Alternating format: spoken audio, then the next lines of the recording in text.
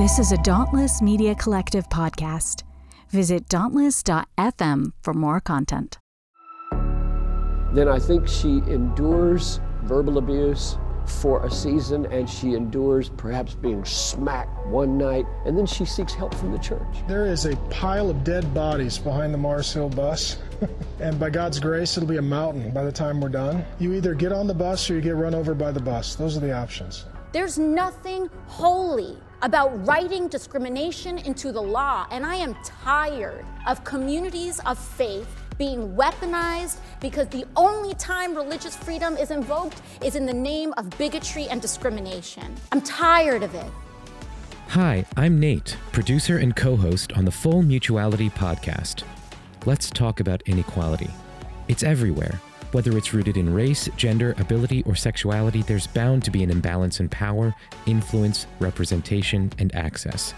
On our show, we want to explore areas of religion, culture, and society where justice is needed in order to bring about true mutuality. I hope you'll join us for some enlightening, fun, and at times uncomfortable conversations as we envision a world where everyone can live free from systems and structures that keep us from being truly equal. You can find us on your favorite podcast app or visit our website, fullmutuality.com, to find a list of all the platforms we're available on. Subscribe today, and we'll see you on the Full Mutuality podcast.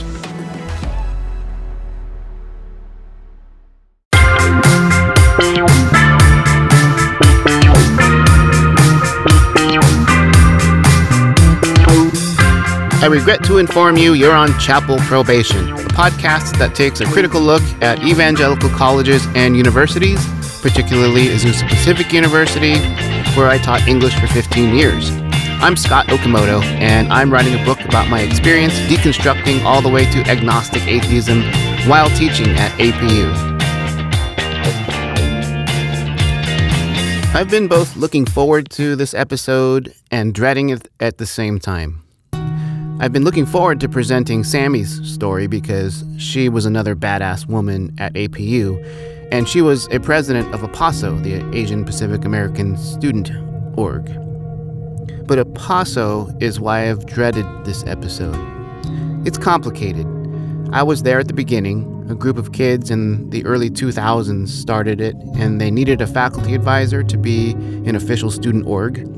They couldn't find one in the 2 or 3 full-time Asian American profs at APU, so they came to me, a part-time, relatively new prof in the English department. I was their last resort, but I said yes. I spent one night a week with those kids, without pay or any recognition from the school, outside of multi-ethnic programs. Joy Hoffman was the director of multi-ethnic programs, and she supported the group wholeheartedly. But the kids were pretty conservative, and they were in an impossible spot. Unlike most Asian Americans at APU who were just happy to be white adjacent, they recognized the brutal racism and ignorance around them on campus, but they did not want to appear angry or, God forbid, liberal. They wanted to educate the school about the complexities of the Asian American identity and support the Asian American students on campus. So I went to leadership meetings, I went to the weekly APASO meetings, and I did my best to support them. We had pastors and a prof or two come speak on academic topics of race and theological debates about various churches, but we never had more than 10 or 12 people show up, and that was including the 6 leaders and me. We quickly learned that the school had zero interest in learning about the Asian American experience. We were basically invisible, even to the other non-white students and faculty. The whole thing confirmed to me that Asian Americans are not valued in evangelical spaces that aren't already Asian American. That's basically what half my book is about.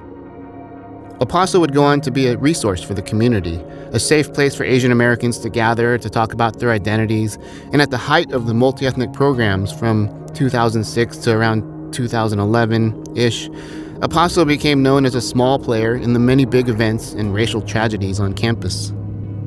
Through it all, though, I was basically dragging the APASO kids forward into some tough conversations about identity, whether it was intra-Asian relations, interracial relationships and families, or just confronting the racism and oppression that we saw around us.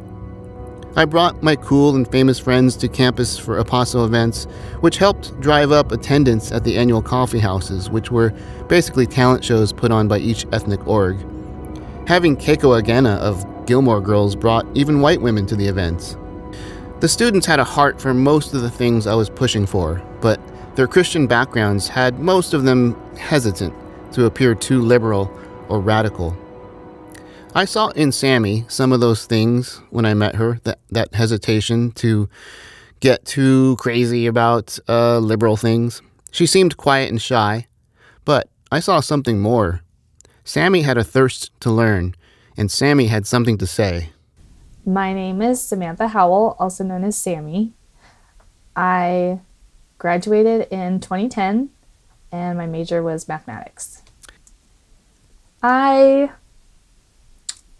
am not a Christian. I would say I'm more of a spiritual person.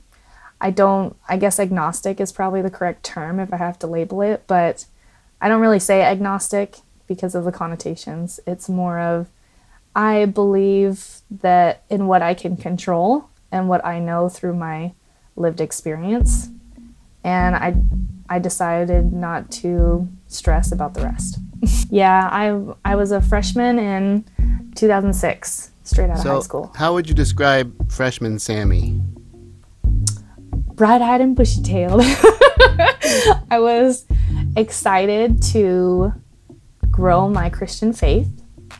I was a new believer. I was saved when I was in high school, if we want to use the terms. Yes.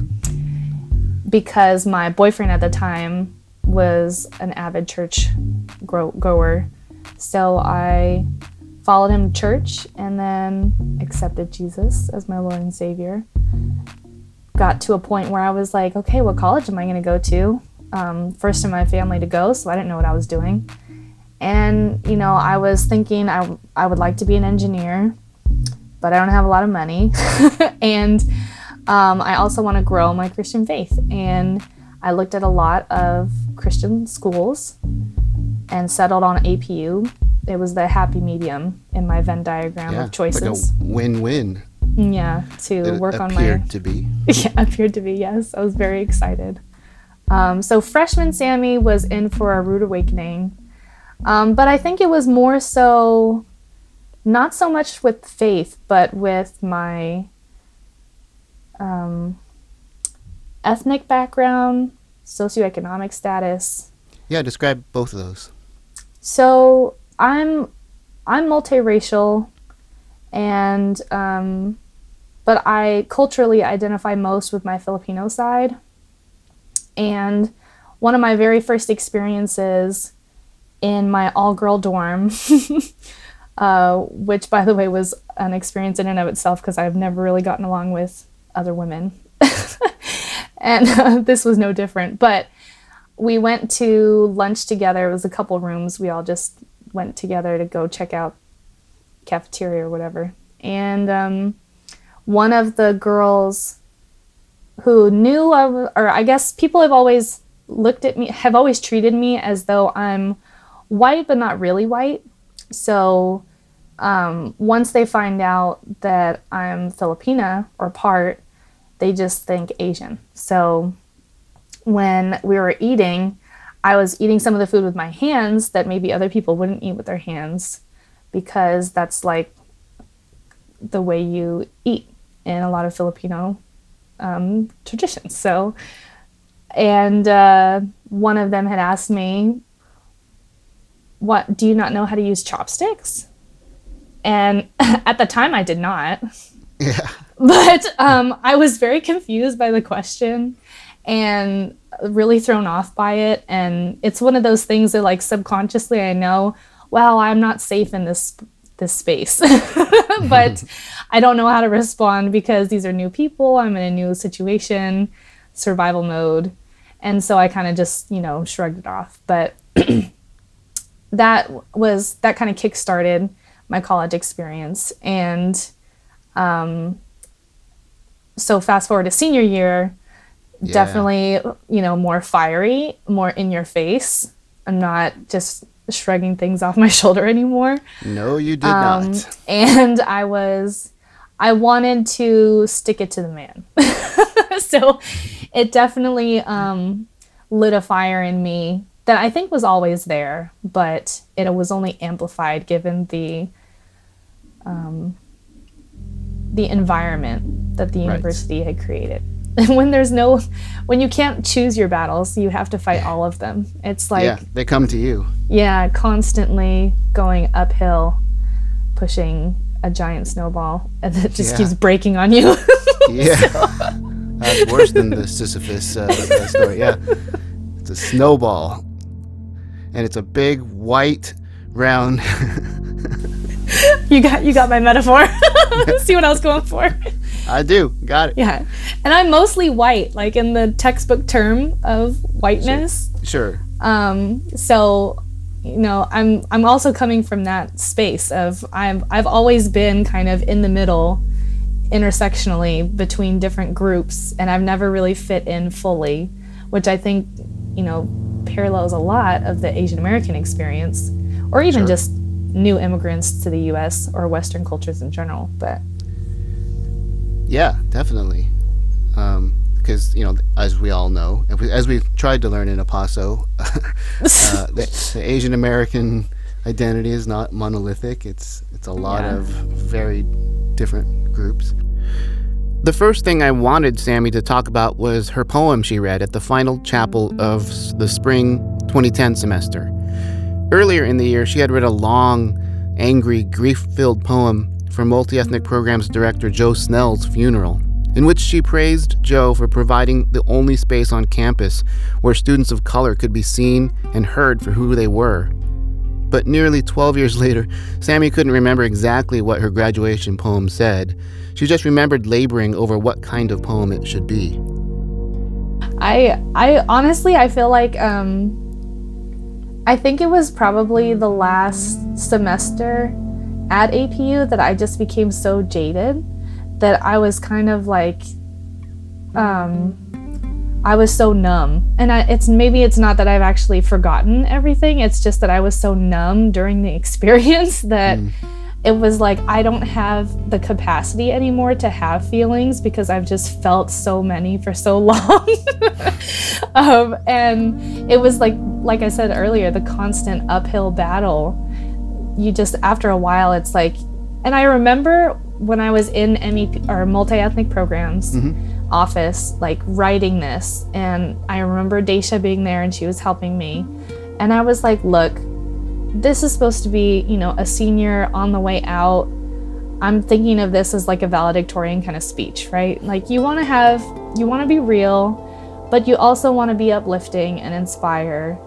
And I can't say all the things that I want to say because I knew from my senior thesis presentation that even if I say things that I want to say, if I don't say it in a way that people who don't agree with me will understand, it's going to fall on deaf ears, and then I'm just going to be even more upset because I'm still misunderstood.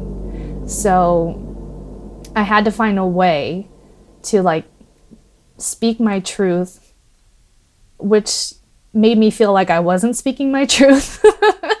So it was a lot of conflicting, and I think I was just so numb. There's no way for me to really... You were just raw and honest and kind of let the school have it. But that's why I was surprised they asked me to speak after Joe Snell's funeral, because that was like a strong FU in a lot of ways. It was. It was. So, and I'm surprised that I tamed it down after that, because I was like, well, if that's what they want, well, this is what they're going to get. But to be honest, it was more like, how can I, because I was being very realistic. I knew that, I remember at the end of my senior year, I was looking back at everything with Episdode and like what's going to happen. And you can tell from the administration that, after 4 years, these kids are gone. We can do what we were doing before and nobody's going to say anything. And so I was kind of wrestling with that too, of like how the administration and the university as an organization, they're just going to keep chugging along. But if I can find a way to try to reach the students who are actually going out into the world, maybe, just maybe, I can find some way to make things better than they would have been. Sammie came to APU when APASO was up and running, as well as it ever would. We had a great core of leaders, which included 2 black men, Ajan and Jamari. Even though they weren't technically Asian, they were as committed to Asian American issues as any APASO leaders. I made Sammie president of APASO her senior year, and she used her voice and everything she had to say to make APU a better place for all marginalized people. Which is to say, she made a lot of white people pretty darn uncomfortable. We started a group called APASO, Asian Pacific American Student Association? Org. Alliance? Org. Oh, APASO, right. Okay. Org. Not APASA. I taught English. I know letters. Like the lit professor that doesn't spell. Oh, I only read. Whatever. It's just vowels. What are vowels anyway? You know, Asians, math. So it was a funny group because the kids were super serious and they didn't want to talk about anything controversial. They just wanted to be they were pro-Asian and they recognized the racism around them. But their response was, well, we have to love and educate. It shifted a bit. By the time you got there, with a little bit of prodding from me. What do you remember when you first came to APASO? I remember APASO being the first place that I felt safe at the university. And I remember 2 things. Going to the actual booth, and I think Jamari was there at the time. And I was like, why? Who's this black guy at the APASO? Representing the Asian boy, man, that would be a red flag. If you didn't know Jamari, yes. That would be a huge red flag. But okay, no, we'll backtrack and explain that later. But okay, so go ahead. So I remember that, and I remember, I think it was Randall, I think, was there with him. Randall, yeah. And so between the 2 of them, I had a good time talking. We hit it off, and I was like, wow, I feel like I've finally met someone that's kind of like my people. And then the first event that I went to was just like a random get-together at, I don't even know what it's called anymore. It's in Arcadia. It was a boba place. It was like the best. It was such a good time. And I finally met people that understood more of where I was coming from. I wasn't getting questions like, you don't know how to use chopsticks? Yeah.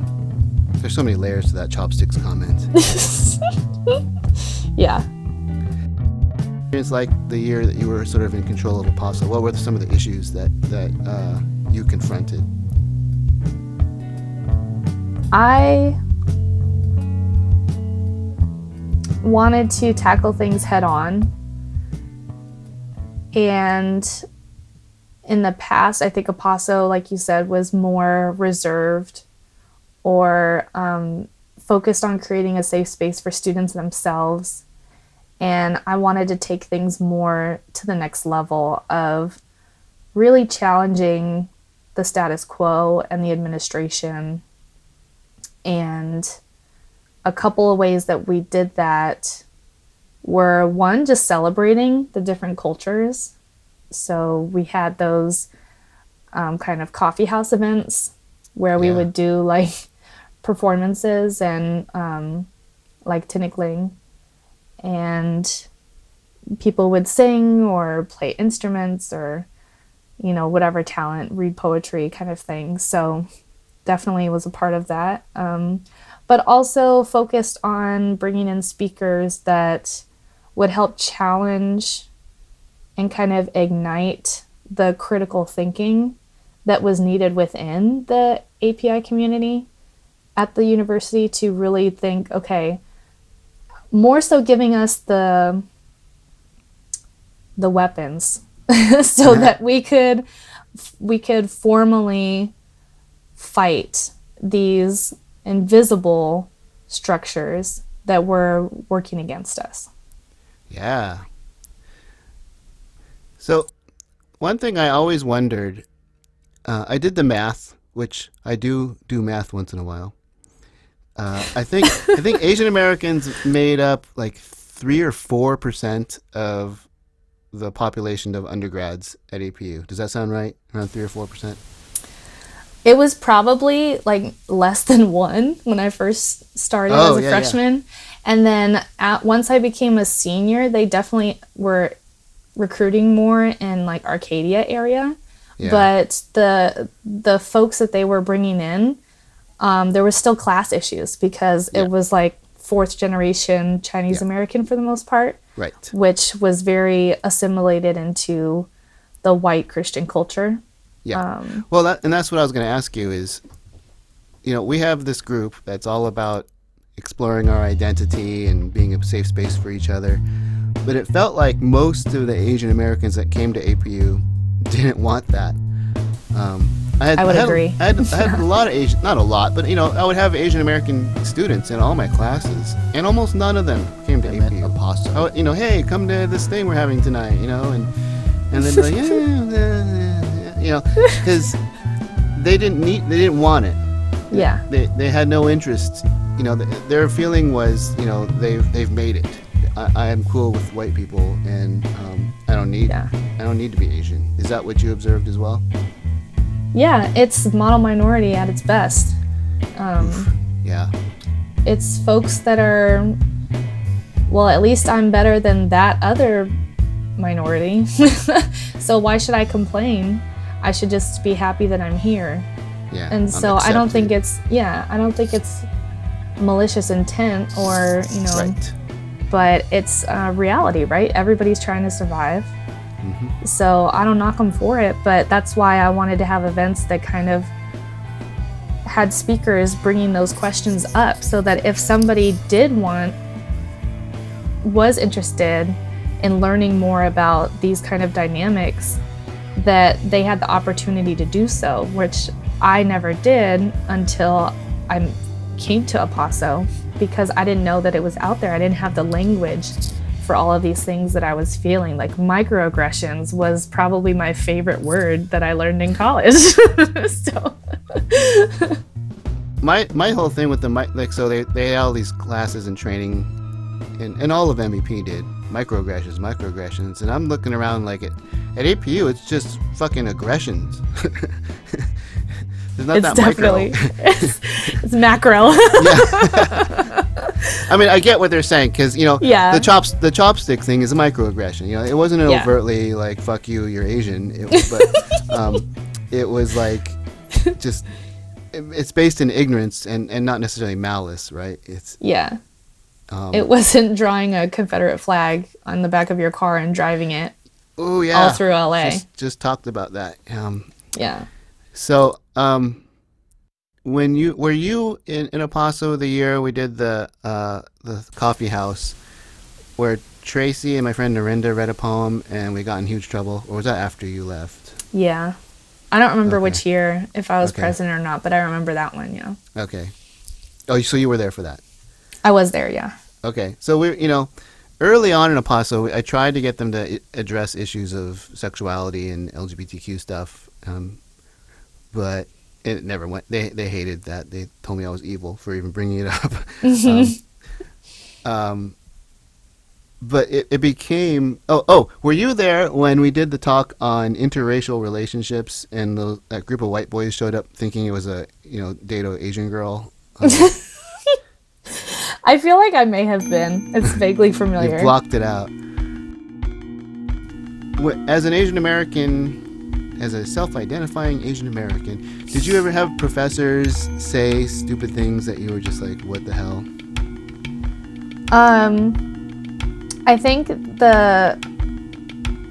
no, not in my math class, because I guess race doesn't come up a lot. In my major, I think it was easier to not. But in my senior thesis, I wrote about a 6th grade teacher that was using math to explain social issues like classism to his students. And my argument was that using math in a way that helps promote social awareness will help students actually retain the mathematical knowledge and also make them better, holistic people, because they're seeing math in real life, but they're also understanding how they fit in society.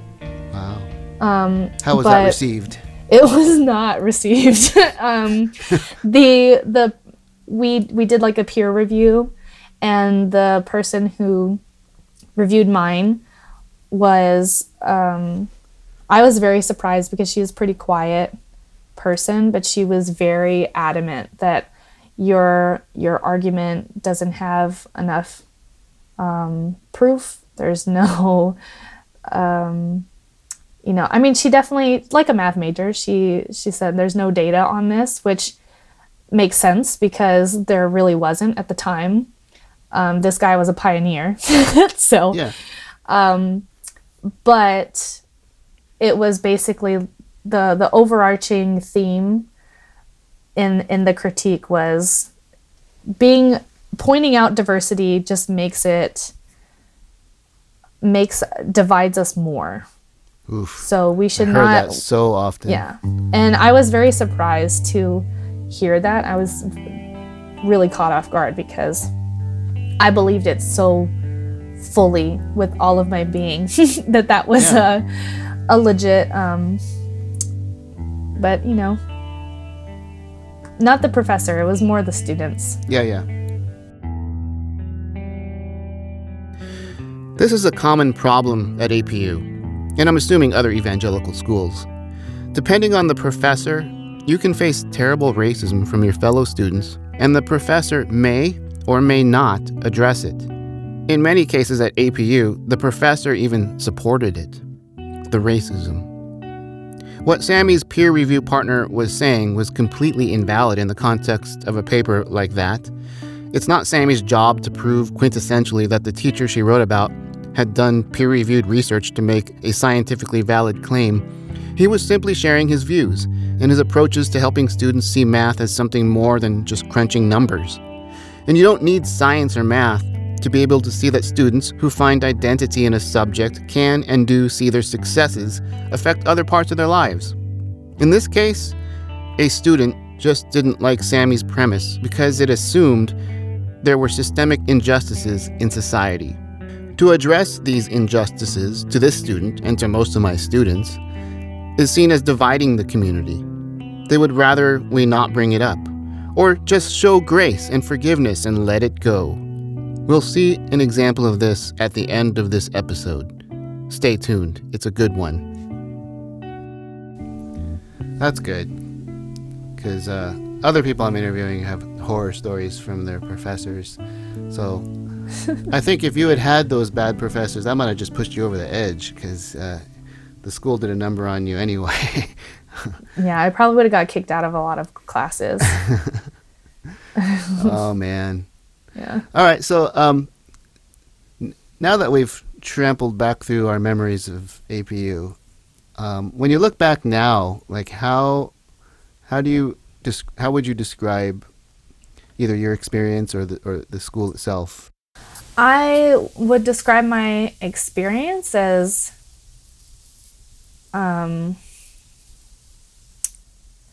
tough but necessary. I do think that because I came into the Christian faith in high school and I didn't grow up in it, it was something that I chose. I think it was easier for me to leave because it wasn't something that's been ingrained in me since I was a kid. But I also think that if I hadn't gone to a Christian school and I went to a, like UCSB or something like that, or Long Beach, or, just a regular UC school, then I would have gotten even stronger in my Christian faith because I would have been a small fish in a big pond. I need to point out that Sammie is making the exact same point BJ made in episode 2, almost word for word. But get this, we recorded this interview a few weeks before BJ's episode even aired, so Sammie had no idea he had said the same thing. It's just a very common point of view. You have to fight more for your faith. Yeah, exactly. And so I think because I still feel like I would have ended up in the same place I am now. It probably would have just taken longer, because freshman Sammie was, making the argument that no matter how you get pregnant, God made the baby. So you need to accept that that's God's plan. And wholeheartedly, not with malintent, I just... Yeah. Well, that's how evangelicals view it, right? Exactly. It's how we're taught. It does give me a lot more... I am able to be more gracious and compassionate when I hear those kind of arguments, because I know that I was there before. So it's a little easier for me to have those conversations now that I'm not... And you're not there now. Yeah, I'm not there now. So I can look back and say, I've been there. I can have debates with people because I took Greek and I have friends who took Hebrew and really, really get into the nitty-gritty of religion. But I see it more as a time in my life that really, it was iron sharpening iron. And so it was hard, but I came out of it stronger and a better version of Sammie than I would have been otherwise. So it's a love-hate, I think. Basically, what you just said is what all 3 other people I've interviewed said, like word for word. Is if they had gone to... Because so I went to UC San Diego, near down where you live, and I think I stayed in Christianity longer because exactly that. I was in ministry in college, and it wasn't a Christian college. It was a kind of... It felt like it was anti-Christian, so you dug in harder and you fought harder for your faith. Yeah. So it kind of makes me happy and sad to hear this. Also, the observation that APU was like a crucible for you to make who, because that's a rough way to shape who you are, and yet it's invaluable, right? You got a chance to like rage against the machine in a sort of in a small bubble, but still, it gave you a chance to explore your identity with a very strong sort of wall you're up against, right? Yeah. But I mean, it also created that experience, going through it with other people who feel the same way. There's nothing more unifying than knowing that you didn't go through that alone. Yeah. And so anytime you go through something that's very difficult and potentially traumatizing, damaging to your psyche and your self-identity, it's going to be hard. And as humans, we want to survive. So I think regardless of what somebody experiences, there's going to be some kind of attempt at finding a silver lining. Because if you like who you are today, and I like who I am, I have to accept the fact that, that section of my life has helped get me here. So yeah, absolutely. I mean, as negative as I feel about my long time at APU, you were only there for 4 years. I had to be there for 15. Yeah, you were there much longer than I was. And still, like, knowing you and knowing some of the other people in this podcast, I wouldn't trade it for the world. You guys mean so much to me, and the fact that we went through all that together. You were really important to me. You helped. You were part of the reason I was able to survive.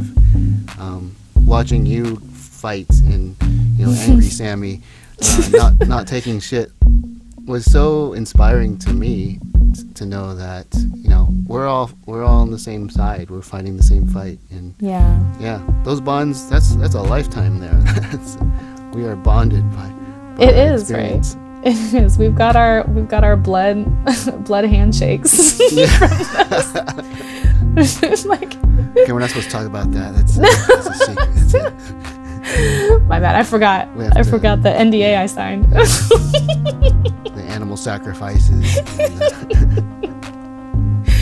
I did want to mention though, I think it's funny that like I always think back on how the LGBT group didn't have a place to meet because they couldn't be official on campus. Yeah.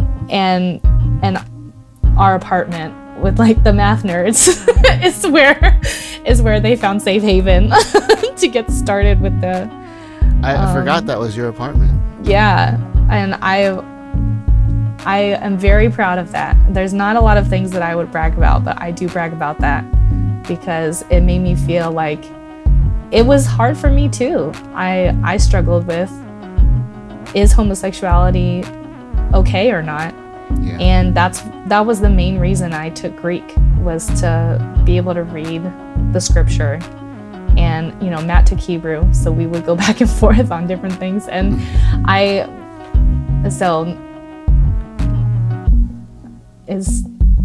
don't know how to end my thought, but oh, yeah. I just think that was cool. Did you follow as it became Haven and later in the following years, and now it's pretty much dead? Have you followed the journey, or have you just sort of moved on? No, I heard like the first 2 years or so after I left, I know Liz was doing a lot with it, and then it was like a citrus college thing because they couldn't meet. Well, they got kicked off. At APU, yeah. And so that's the extent of my. Okay. Well, it became even more of a shit show because they got what they wanted. They became an official APU club, and that was effectively destroyed it. No. Yeah. Not surprising, no. Yeah, but I forgot you were on that first group. You remember how secretive we were? It was like we had to read that thing and say, you know, this stays here, and we're all gonna get kicked out if they find out. And so I didn't misremember that, right? We were very serious about keeping it secret. We were very, very serious, and the people that wanted to be added in to the group, they were vetted by the entire group before they were able to come to a meeting. Yeah. Because we didn't want them to know the location. We didn't want them to know who was a member. Yeah, it was pretty intense because that was the thing. We want this to be a safe space, and APU did not feel safe for a lot of people, and we took it very seriously. Wasn't there a meeting where we thought the RA was climbing in the bushes to spy or something? It was like a RA that was known to like try and catch people drinking and stuff. For drinking. Yeah, definitely. So, we always had to hide our wine. It wasn't even liquor. It was just wine. It's still the devil's urine. Yeah, I don't even like wine, but I would drink it just to be like, fuck you. I hate wine to this day. I'm not a wine fan. Oh, to this day. You know, I don't really like it. There was other things to drink, you know that. Yeah. We're going to get into the history of Haven, which was the GSA before that, in future episodes with a couple of people who were heavily involved. But I had forgotten that Sammie's apartment was the location chosen as sort of the last place the school would look for an insidious underground group of gay and straight students to meet and plot the end of the school. It turns out this podcast is reopening old wounds in a lot of people who left evangelical colleges and universities. They buried their pain and moved on and kind of forgot about it. This is the most common remark I read and hear these days about this podcast. Most of the people I've interviewed have said they needed to drink or get high to be able to go back through all the pain they experienced. And I'm so sorry if you're listening to this and feeling like you're being dragged back through some trauma you thought you had left behind all those years ago, or maybe even recently. But I hope you hear these stories and you feel less alone. And I hope you find peace and healing through community, like the New Chapel Probation Facebook group we have going. Because evangelical culture is not going to seek reconciliation. Again, Wait until the end of the episode. Wait, what do you drink now? Do you still drink? Not as much after kids. Yeah. But I'm also just getting older and I'm constantly dehydrated, so it just doesn't work for me. And I don't drink it. I don't really drink anymore. I feel like I'm gonna die as I get older. It's just not good. No, I've always been a whiskey fan. I know. Yeah. You and I have had our fair share. Yeah. When I interviewed Daisha, I had a glass of whiskey to sip because she wanted to drink while we were talking. Would you tell someone to go to APU? Ooh. I'd have to ask them questions first. Because if I'm going to put somebody in the fire, I mean, like I said, it really put me on a path to where I am today. Mm-hmm. But damn, what a path. Yeah. But I think it's, and I also feel like if it's somebody who would care about social justice and actually doing what the Bible says and looking out for those who have less, it might be good to go to a place like APU, because if the institution is the same that it's been, I hope it's better. It's but worse. By all accounts, that's not good. But I do feel like I said, if somebody could benefit by going to APU because they're not going to dig in harder in their faith, by going to a secular school, right? Yeah. A normal school. Yeah, I'd have to ask questions first because I don't know where they're coming from, what their goals are. Yeah. And if I knew what the objective is, I want to be a pastor. Yeah, if you want to be a pastor, by all means, go to APU, honey. You're going to love it. So, that's the thing, it's like everybody's in their own journey and their own experience. And if it was me talking to my younger self, I would probably say, you should go, but be ready. Because I wouldn't change it. Right. Yeah. No, it molded us and shaped us into who we are, for sure. So, I forgot to ask. Chapel, since this podcast is called Chapel Probation. Oh, yeah. Were there some chapel talks that stand out to you as bizarre or bad or? And actually, were you ever on chapel probation? Did you always? I was never on chapel probation. I've always been a rule follower, and but I did get out of chapel almost the entire senior year because I convinced my boss at Paradise Juice Cafe to say that I needed to work in the mornings so that I wouldn't have to go. Can they take my diploma away if they know that? Is it past the statute of limitations? I think you're good. So yeah, I had to work to pay the bills. I'll check with the legal team here at Chapel Probation, but I think you're good. I paid for that diploma, APUs. You let me keep it. Blood, sweat, and tears. Yeah. So no, I was not on probation, but I did find my way out. Nice. Okay, so after talking to Sammie, I went on a deep dive into the APU archives online. Their chapel stuff is all over the place in several different places, depending on when you're looking for. I managed to find the video of the final chapel of 2010 spring. Those last chapels of the year are typically a raucous comedy fest with lots of worship. There were professional-looking video packets and the campus pastors being all emotional. But in 2010, someone let Sammie read a poem. I was in a meeting of freshman writing profs during the chapel, but Sammie had told me she was going to be on, so I had my laptop open with the live stream on. And when Sammie came on, I stopped the meeting, told everyone to shut up and watch Sammie and listen to Sammie. As she talked, they tried not to let the others see me cry, as we heard Sammie say the following. And she's agreed to share something that she has written. So please welcome a person who actually knows what she's doing. Give it up for Sammie Howell.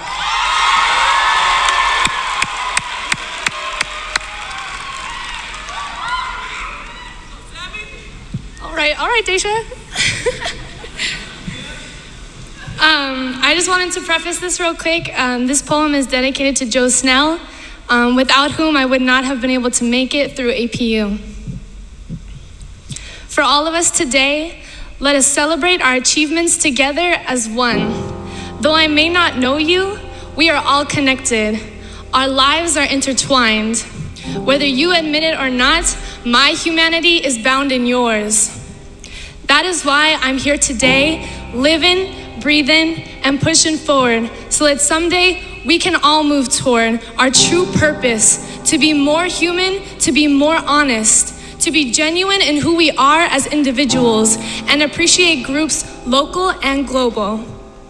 But as I write this, I'm overwhelmed. The racial division, economic separation, systemic oppression, I'm not fake enough to play these politics, too busy saving face to see what a disgrace some have become, how they've strayed from the one, most high, not knowing they've been deceived, and how that influences how they perceive me and others like me who don't fit in, that don't take your word for it, and question true intentions. Realize that since some of us have finished this race, we all have finished it. This year has come to an end. Let's not pretend that what's happened hasn't been used to mend our broken hearts, our tainted memories, and remind us of our former glories, and give us momentum to finish the race, because there's only 200 more hours until we walk across that stage. Right? Y'all better cheer for that. For those of you who have not yet finished your race, recognize that your tears hold your joy, anger, sadness, insecurities, disappointment, and laughter. And when they fell to the ground, these tears nourish the soil to grow and mature you into the beautiful, and strong person you are today. Use your pain and struggles as a sword to cut off the lifeless branches of your life, so that you may grow as strong as a redwood with deep roots and blossom like a calla lily that's beauty outshines the sunrise peeking through the clouds with a smiling rainbow beside it. If you remember nothing of what I've said, remember this: where there is life, there is hope. For in death, change is no longer possible. However, those still living can find hope in the effects of loss, because it has not yet taken away the power of change from their hands. So let us stand together, so like-minded that our hearts beat at the same pace. Though we may go our separate ways, our love will keep us bound together and inseparable.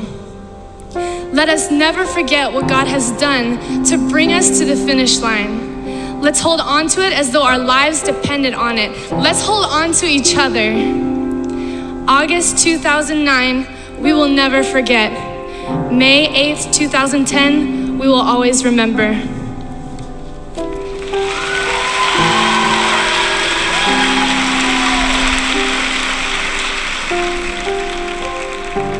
A few minutes later, as the campus pastors said their closing inspirational, whatever they were, homilies, one of them stopped in the middle of his, clearly thinking of Sammie's words from just a few moments before. And he said this: We want to end this morning by praying with you. But before we do, I really kind of drove in this morning saying, God, is there anything else that I should do or say? And I have just one little one, and it's this.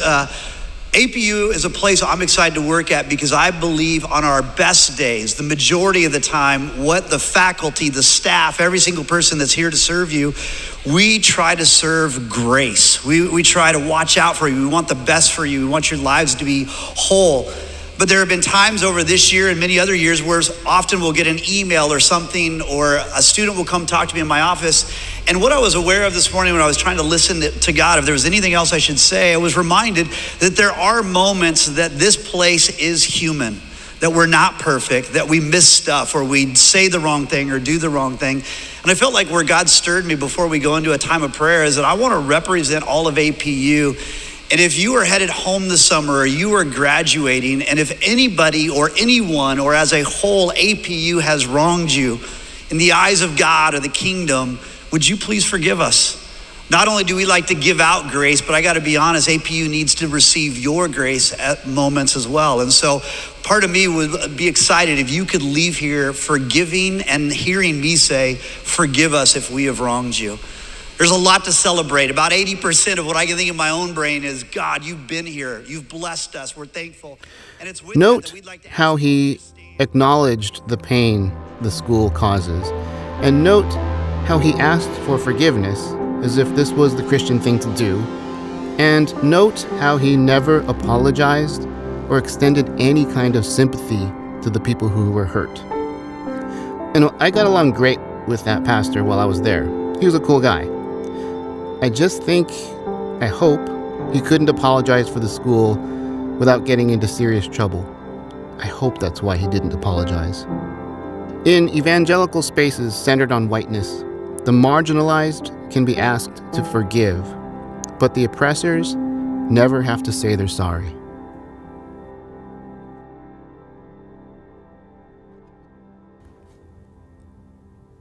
I want to thank Sammie for being so vulnerable and going through all this with me today. And special thanks to Shin Kawasaki and Wingo Shackelford for the amazing music today in this episode. If you were moved by this episode, please consider joining our Patreon. It'll be in the show notes, and any few dollars a month you can contribute helps out a lot. We also have a Facebook group on that for this podcast and a Discord if you want to continue the conversation. So thanks again for joining, and we'll see you next week. This episode was brought to you by Filipino Chopsticks, because we don't fucking exist. And there are no chopsticks in the fucking APU cafeteria, for God's sake.